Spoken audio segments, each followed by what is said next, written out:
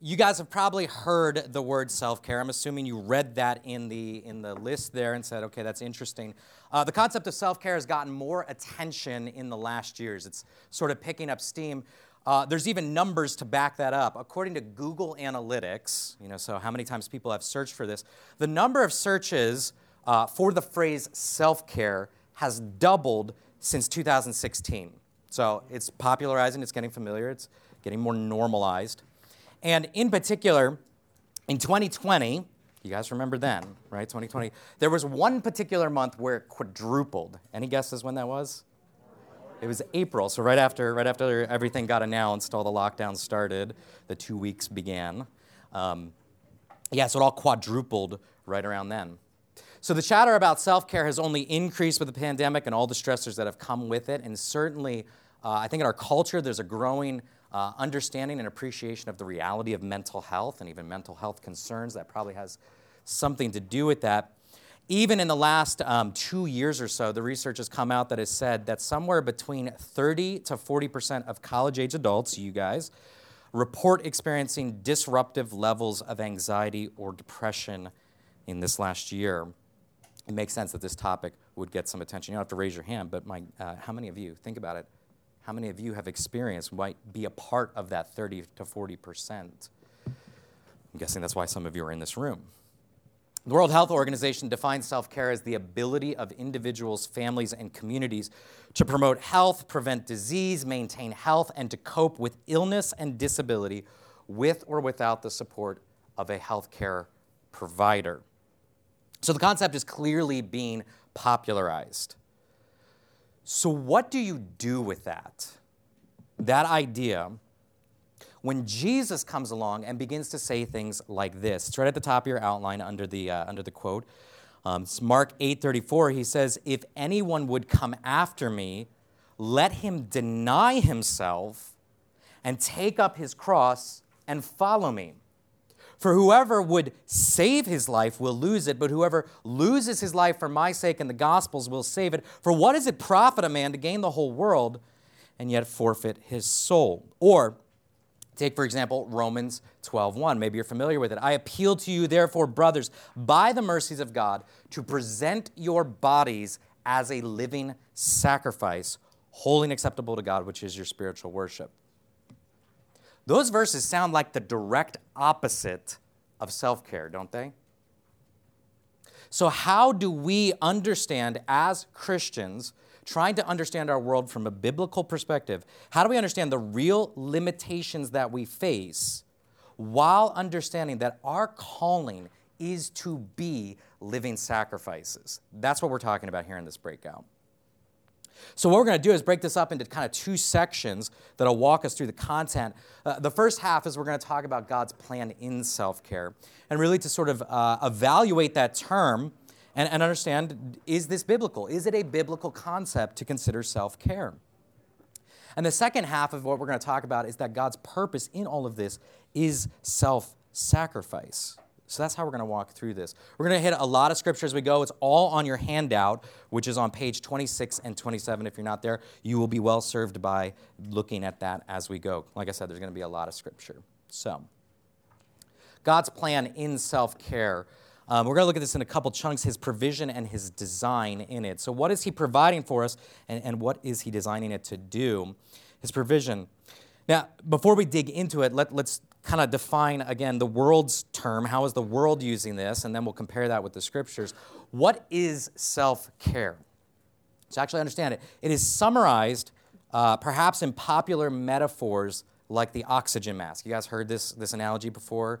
It's the whole idea that on a plane, in a crisis, these oxygen masks drop from the ceiling, right? You've seen this before. And the whole idea of self-care is often compared to this in that if you've got like a small child with you, you got to put your own oxygen mask on first before you put your child's on. You got to get yourself situated first so you don't pass out and therefore you're unable to help a person who needs you.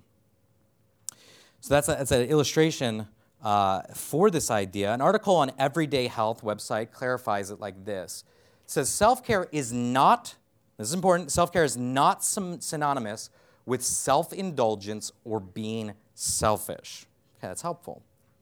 Self-care means taking care of yourself so that you can be healthy, you can be well, you can do your job, you can help and care for others, and you can do all the things you need to and want to do to accomplish in a day.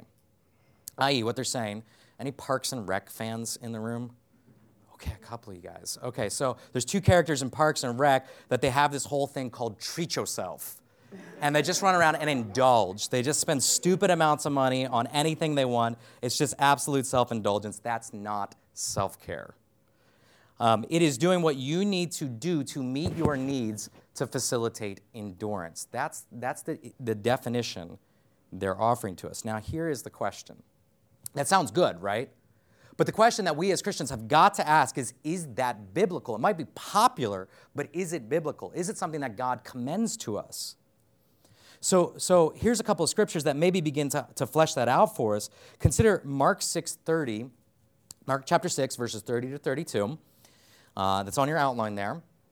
It's a story from the Gospels. It says, the apostles returned to Jesus and told him all that they had done and taught.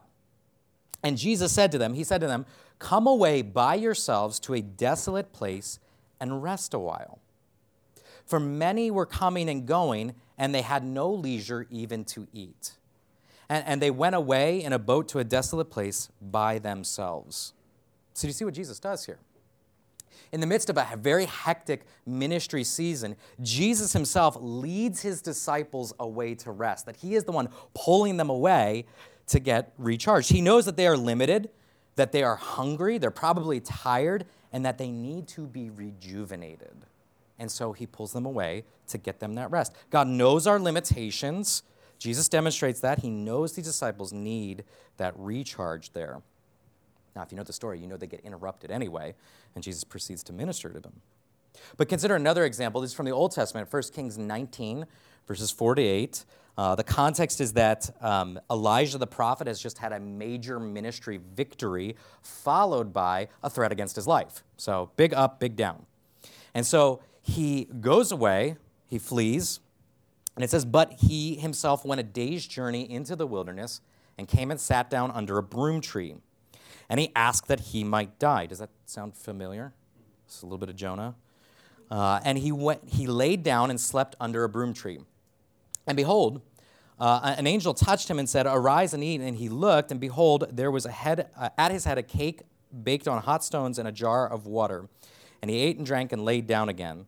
And the angel of the Lord came again a second time and touched him and said, arise and eat, for the journey is too great for you.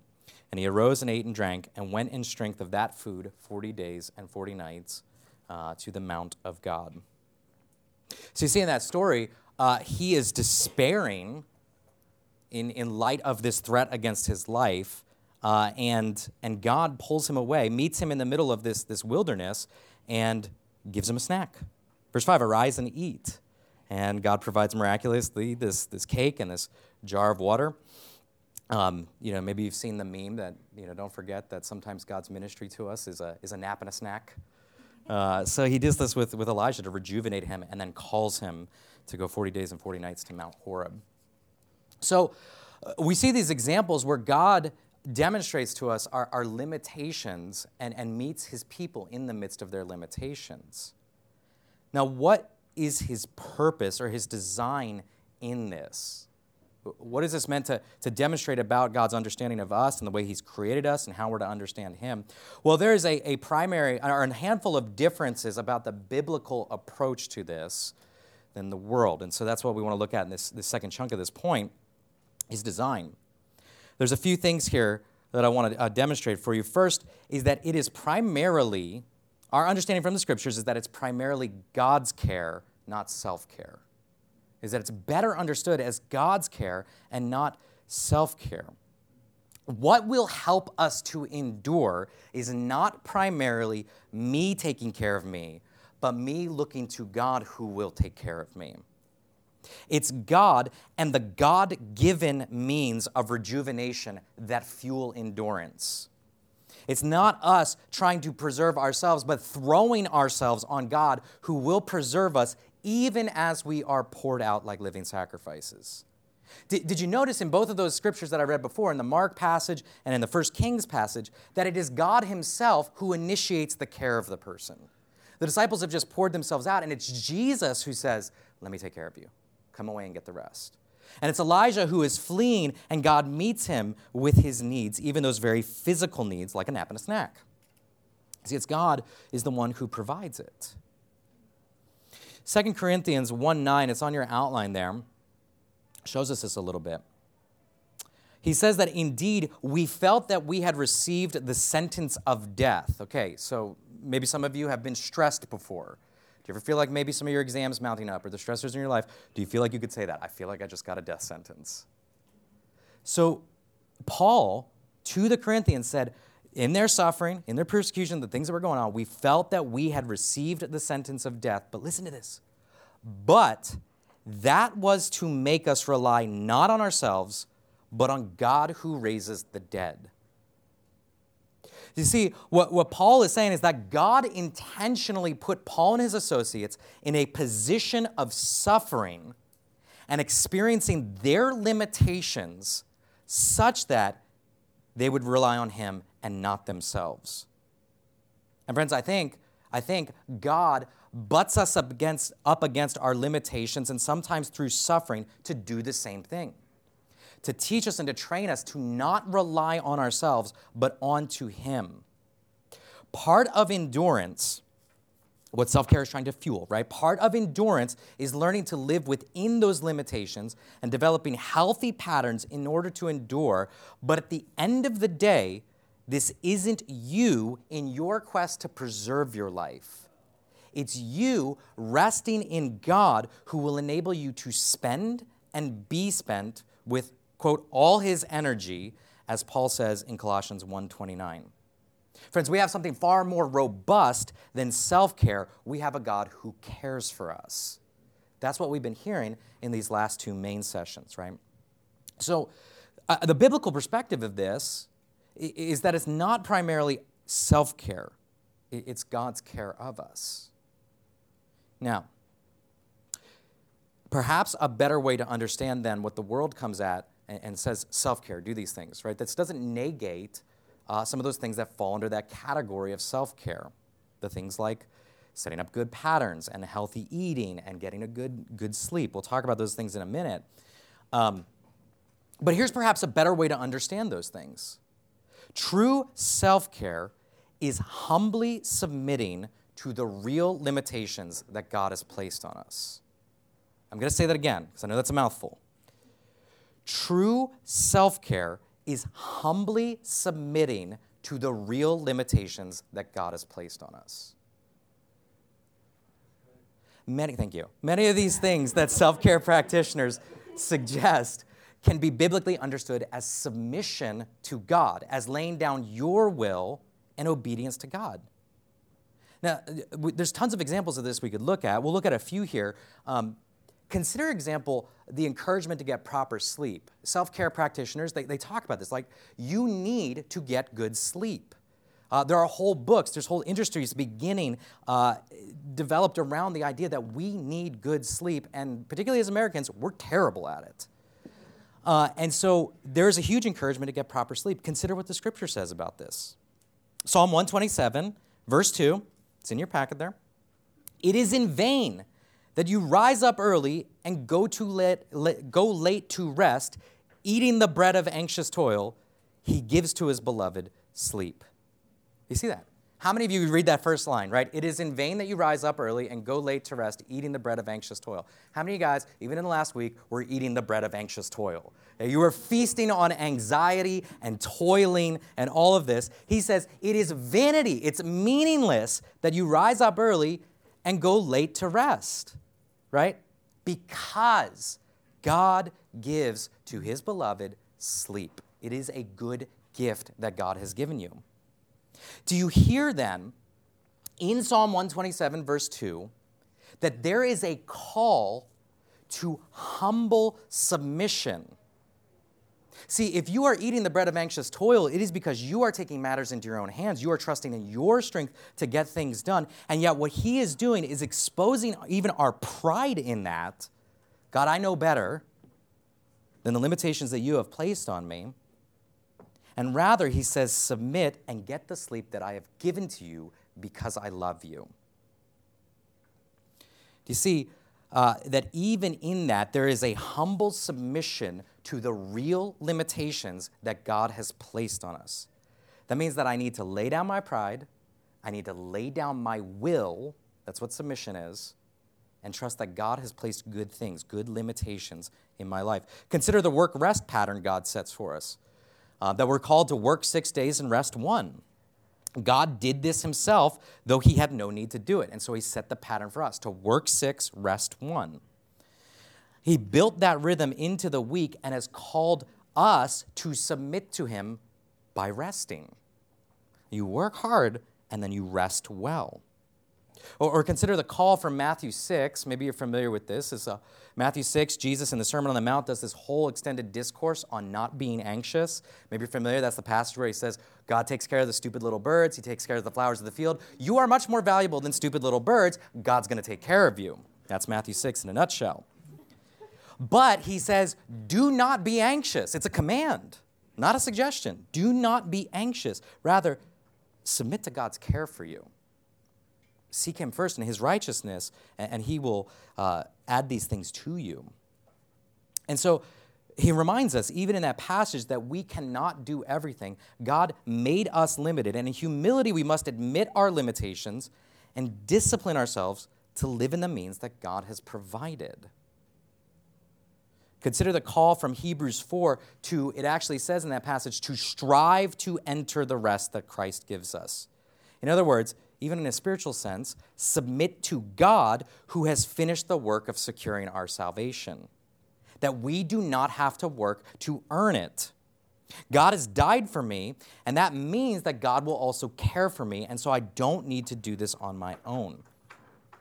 Listen, that means then, as an application of this, that we might set up good, humble, disciplined habits in our lives. The things that people that talk about self-care talk about.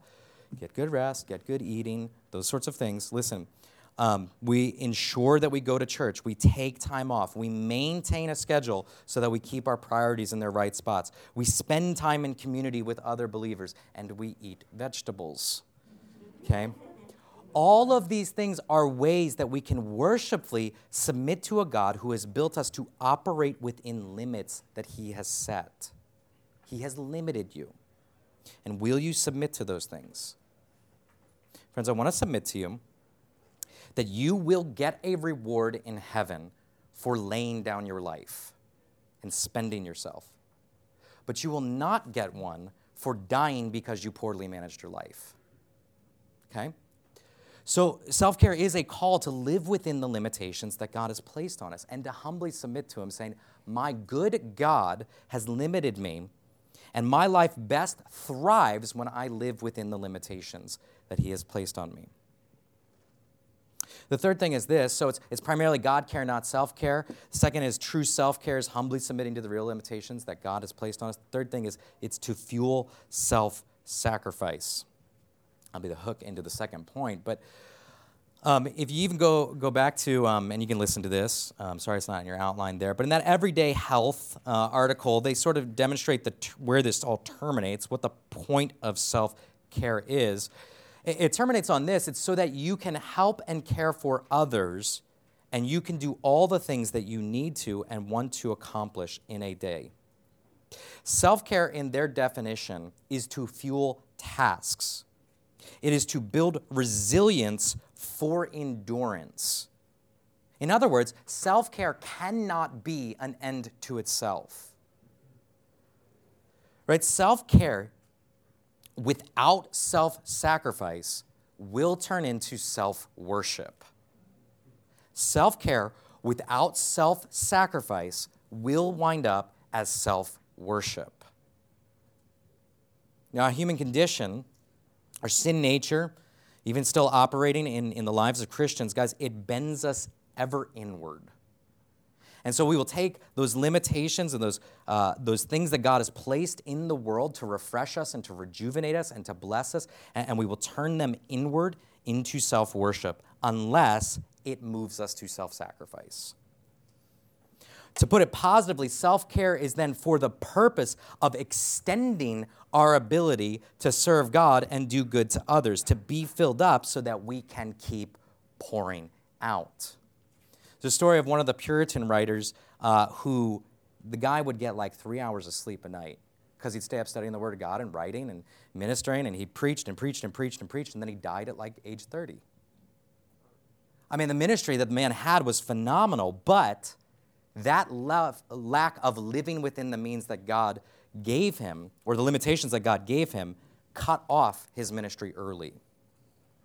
So friends, self-care without self-sacrifice will wind up as self-worship. The purpose of self-care is to extend our ability to self-sacrifice. At the top of your outline, there's a quote that kind of captures this from Tim Castile, works in campus ministry. He says this is not a self-care that terminates on oneself. It doesn't end there. Godly personal formation cannot end on itself. It is going somewhere. It is Godward and others-focused self-discipline.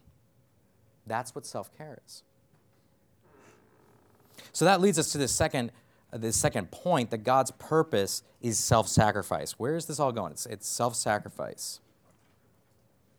Now let me read for you guys. Do I want to do that yet? No, I don't want to do that yet. Hold up. We'll get there. No, I do. Okay, so 2 Corinthians 4, 7 to 18. But we have this treasure in jars of clay, it's Paul speaking again, to show that the surpassing power belongs to God and not to us. We are afflicted in every way, but not crushed.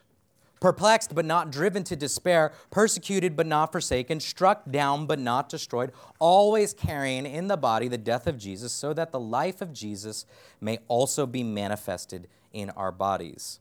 For we who live are always being given over to death for Jesus' sake, so that the life of Jesus also may be manifested in our mortal flesh. So here's the summary. Death is at work in us, but life in you. Since we have the same spirit of faith according to what has been written, I believed and so I spoke, we also believe and so also speak, knowing that he who raised the Lord Jesus will raise us also with Jesus and bring us with you into his presence. For it's all for your sake, so that as grace extends to more and more people, it may increase thanksgiving to the glory of God. So we do not lose heart. Though our outer self is wasting away, our inner self is being renewed day by day. For this light momentary affliction is preparing for us an eternal weight of glory beyond all comparison, as we look not to the things that are seen, but to the things that are unseen. For the things that are seen are transient, but the things that are unseen are eternal. Perhaps you heard me as I emphasized that Paul begins to punch this point home. God has called us to a life of death. Death is at work in us, but life in you. This is self-sacrifice. Consider, though, before we dig into the what do we do of it, consider the glory of self-sacrifice. Some of you guys have been around when I've spoken before. I've told you the story of our adoption, that we adopted our 3 older kids from Ukraine. All 3 of our older kids have special needs. And the judge asked us at our first court hearing, when we were adopting our son Noah and our daughter Nora, the judge asked us, why would you waste your life doing this? She said, you are young and you have your whole life ahead of you. Why would you do this? She knew their medical complexity. And she understood that what we were signing up to do was to take on the lifelong task of caring for these kids. Friends, consider for a second, who are the heroes in our culture? Who are the people that we praise and we laud and we hold up? What are they mostly marked by? It's a willingness to lay down their life, to sacrifice. The ones who risk themselves in order to give life to others. In fact, I think all of us can point to people who sacrificed themselves for us to make our lives better. Maybe some of you can point to a parent who thrived to, or just strived to provide for you, poured themselves out, or somebody who went out of their way, maybe even to offer a gentle correction. They risked it to nudge you along. I think we can point to people who sacrificed themselves and our lives were improved as a result, that they experienced death at work in us, but life in you. And my guess is, for a lot of us, we could look at the reverse of that we could see people who refused to self-sacrifice and our lives were worsened for that. See, in our adoption of our kids, we changed the course of our lives. Adopting 3 kids with special needs was a calculated and a reasoned choice to sacrifice. We knew what we were signing up for. We chose, and still to this day, we fight our sin nature to choose to lay down our lives, our comfort, our desires in order to give life to these kids. We did that because we knew that that's just the course of this life, that self-sacrifice only lasts this life. We would be spent because we know that we have millions of years in eternity coming our way. And that's the point that Paul ends on. We don't lose heart, verse 16.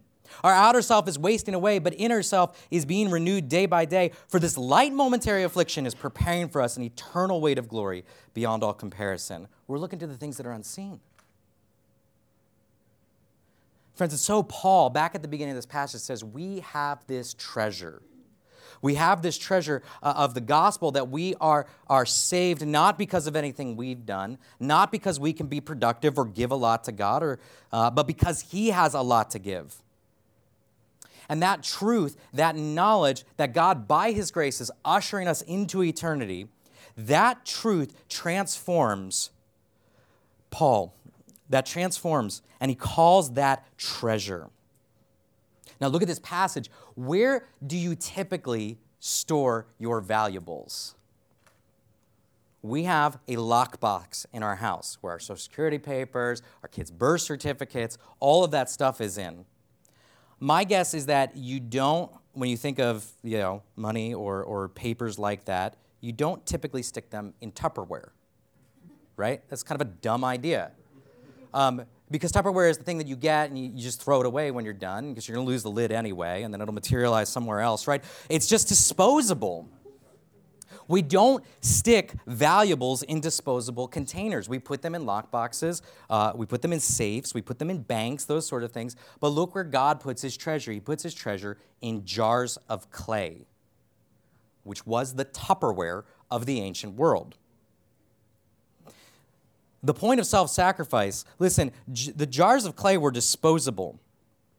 It was just common that if you need to get the contents out of a jar of clay, you just smashed it because you didn't need the thing. You could just get some more clay and fire it up, and you got another vessel. So God puts his treasure, understand, he puts his treasure in disposable vessels. And that's us. Disposable in that we are weak, we are breakable, we're unimpressive, and be careful with this, but in a sense, disposable. And yet this is where God delights to store his invaluable treasure. God is insane in our estimation. Why would you put your treasure in people like me?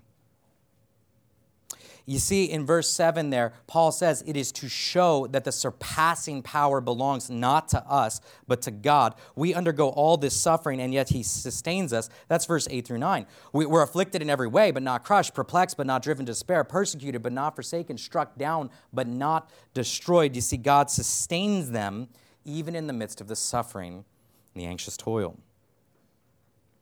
Friends, the norm of the Christian life is to experience death.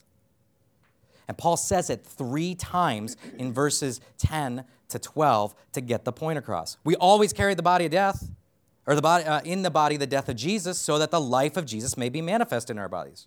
Verse 11, we who live are always being given over to death for Jesus' sake, so that the life of Jesus may be manifested in our mortal flesh.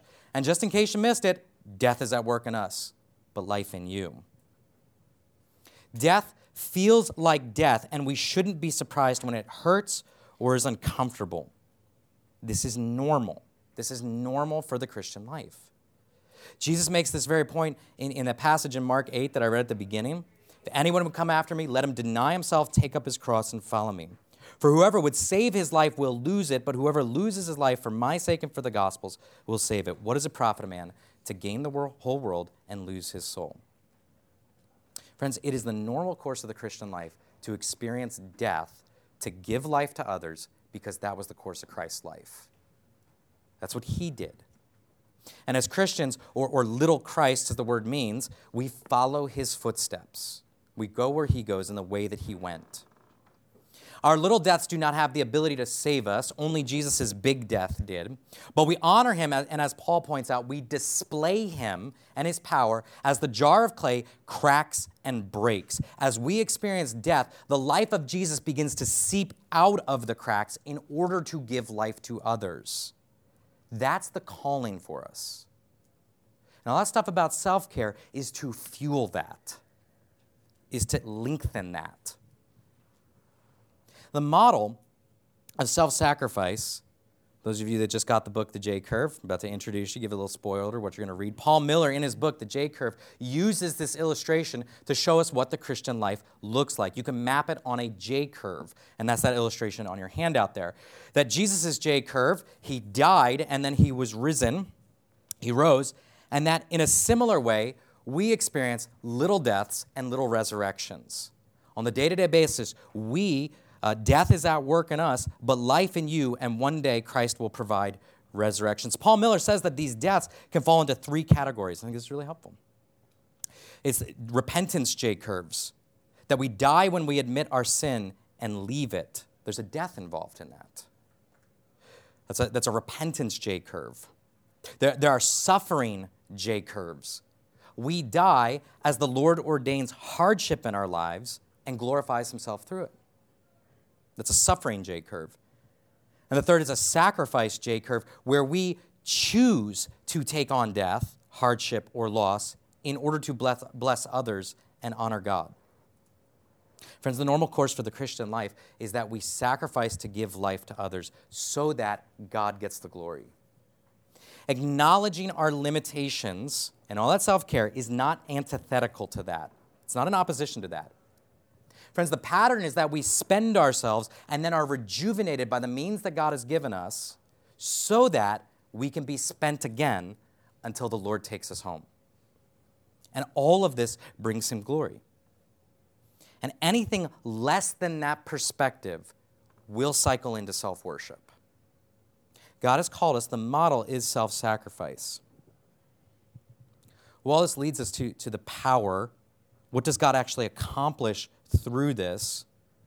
All of that, right, all that self-sacrifice, all that dying, right, would be crushing. It'd kill us if we followed a dead Jesus. But we don't. He's risen and alive, and he's doing great today. That hope is the hook of the J-curve, that Jesus resurrected, and we will too. Despite the pain of death being at work in Paul, he perseveres. And you see it in verse 14 and 15 of that passage, that he believes God, and so he continues speaking. Since we have the same spirit of faith, according to what is written, I believed and so I spoke, we also believe and so we also speak. Knowing that he who raised the Lord Jesus will raise us also with Jesus and bring us with you into his presence. What fuels the self-sacrifice is knowing that the ultimate care that God will bring is resurrection. You will die someday, but you will be resurrected. And all the self-sacrifice, all the things you give up in this life, you're not going to miss them. They'll be restored 100-fold. See, he's tipping us off here to what fuels his endurance. It's the resurrection. And you see in verse 15, it ultimately ends in glory to God. For it's all for your sake, so that grace extends to more and more people. It may increase thanksgiving to the glory of God. That's where it's going. Now, this first theme, the idea of resurrection, is what he picks up in that last passage, 16 to 18, that last paragraph. So, friends, your campus can offer you me day, or treat yourself day, or slip in slides, or goat yoga, or free Starbucks, or whatever they're giving you. They can give you those things. Something the world will never be able to offer you is the hope of resurrection. All the self-care in the world won't surpass the endurance-boosting power of resurrection hope. Listen, no spa day or vegging out in front of Netflix will be able to sustain you like this. They will all prove vacant. So Paul says that we are struck down. He can say that. We are struck down, but not destroyed. And later in the book of 2 Corinthians, he says we're sorrowful, like we're actually sad, and yet we are always rejoicing. And so he says we do not lose heart, though our outer self is wasting away. Amen. I feel that. I'll tell you, our daughter Nora, who has cerebral palsy, is 75 pounds today. My shoulders hurt. So we are moving her constantly. And those transitions are getting harder and harder as it goes. I feel outer self is wasting away. And what Jesus promises us, inner self is being renewed day by day. This light, momentary affliction is preparing for us an eternal weight of glory beyond all comparison. As we look, you got to fix your eyes on something. As we look, not to the things that are seen, but to the things that are unseen. For the things that are seen are transient. They don't last, but the things that are unseen are eternal. And so he says the suffering actually prepares us for the resurrection that is coming. Friends, the ultimate self-care, the ultimate thing that will enable longevity, the thing that will allow us to endure long after we should have burnt out and quit and walked away, is the living hope of the resurrection. That's what's going to do it. As Paul demonstrates here, we embrace death knowing that life is coming. Certainly our ultimate resurrection is in the new heaven and the new earth where we'll dwell with God. That's our big H hope. But I think even now we experience little resurrections through the suffering we go through. Paul talks about that we are inwardly are being renewed every day. There are daily resurrections that come. One such resurrection that he mentions here is that we actually loosen our grip on the current world, on this present world. That's what he implies in verse 18. That God is using the suffering to help him to look not to the things that are seen, but to things that are unseen. God is changing his gaze. And so in other words, what he does through the suffering is that the world will hold less of a tyrannical sway over our lives. Friends, what if, just take one example, what if, as I sacrifice for Christ, I learn to care less and less about man's opinion of me? Wouldn't that feel like freedom? Like, what if I looked at people less who are transient, right? Their opinion of me is not going to last. God's opinion of me matters far more. If I cared less about that, I would be free. And so God, even in the suffering, loosens our grip on this world. Even in those deaths that we maybe voluntarily sign up for, he loosens our grip. Well, I want to wrap us up with just a couple of real tangible applications. Where does this lead us? How do we do all of this? Well, here's three things. Three applications from all this. Remember the resurrection. That's the first one. Paul is intentionally calling this to mind and intentionally choosing to put this before his face. Friends, regularly remind yourself and each other, remind your fellowship, your friends, your church, all that, remind each other that God is the God of resurrections. If you lose your life, you will save it, is what Jesus says. That you will experience the death, but God, who raises the dead, will do what only he can do. Friends, this is something that we need to consciously choose to put in front of our brains. None of us in the flesh will naturally embrace the call to die, and so we need to practice remembering his promises. This means that notice and make note of when God does bring about those little resurrections. We see him restore us when we take on a death, and praise him for those things. Catalog those things. Friends, we can help our friend see how God is at work in their lives. Do you point those things out to demonstrate, look at how God is providing for you? Often we can be bad at seeing our own growth or God's own work in our lives, and it's helpful to have other people point this out to us. So remember and help others remember the resurrection. Second is this, is redefine suffering. Friends, we must redefine suffering. Let me blow your mind here a little bit. You can redefine suffering and hardship as self-care. You can actually, because we have a God who does jujitsu, he uses his opponent's own weight against it, he can do that kind of work on our suffering and bring good about it and bring good through it. And so we can actually see that our God uses suffering to bring the best good to us. We can redefine suffering as self-care. How?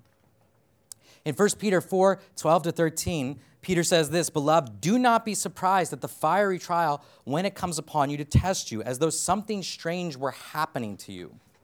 So don't be surprised. "But rejoice insofar as you share Christ's suffering, that you may also rejoice and be glad when his glory is revealed." Friend, what he is doing through this is helping us to put our hope and our value in what's coming. What does it profit a man to gain the whole world and yet lose his soul? One thing that the resurrection promises of God do is turn suffering into a benefit for us. It pries our hands off of this world. It shifts our hopes into eternity, and therefore it frees us now. So then God actually uses our suffering for our good and for our care. Friends, if God can do that with our suffering, do you realize that that makes us invincible? So what can you do to me? My God is going to turn that to good. So redefine suffering as a tool in the hands of a master workman who is shaping and preparing you for an eternity. The last is this, is risk. Is risk. You can choose to experience deaths for Jesus' sake. Unless Jesus returns in our lifetime, listen, friends, none of us is getting out of this life alive. We will all ultimately die. And it begs the question of how we will spend the one life that God gives us, because you're going to spend it somehow. Listen, if we get to the end of our lives with really good self-care, but have sacrificed ourselves for nothing, we have wasted our lives. The resurrection and the promises of God enable us to actually take on risks and embrace those deaths. Friends, our culture is obsessed with safety, and that has gotten exasperated in the last year and a half. But God has not promised you safety. He has promised you resurrection. Don't be foolish. Put on your seatbelt, right? But do be a fool for Jesus. We can press past our anxious love of safety and actually embrace deaths for the sake of Christ. Maybe this means attempting to start an evangelistic Bible study with your study group or your team or on your floor or wherever. Maybe it's giving up a high-paying job in order to plug into a church where you know you can be ministered to and do good ministry. Maybe it's adopting a bunch of kids. I'd love to talk to you about that. Maybe it's going on a short-term mission trip to see if full-time missions is something God is calling you to. Maybe it's pulling up IamAmissionary.dm.org and researching that. Friends, listen, risk is right. Risk for the sake of Christ is right because you will not lose anything. Resurrection is promised to you, and so, use the self-care, but use it to fuel endurance for self-sacrifice. Let me pray for us and ask for God's help, and then I'll hang around here a little bit. If you guys have questions, you can come up and ask me, but let me pray for you that we would be people that would embrace his call here. God, thank you that you have placed real limitations on us. God, in our pride, we often are frustrated by those, and we kick against those at times, and we confess that. But God, you've given those things to us for our good and to live within those. And God, we pray that as we learn to limit ourselves in submission to you, that would be for the purpose of fueling self-sacrifice. Father, help us to be awed by the promise of resurrection and actually liberated and freed by the reality of resurrection, that we would be people who take risks for the sake of Christ and the sake of others. Would you help us to pour ourselves out that others may get life? Would you help us to embrace deaths so that they experience those resurrections? God, all while knowing that you're going to take care of our needs. We can't outgive you, and so we ask for your help to do this. We pray all this for your glory, and in Christ's name, amen.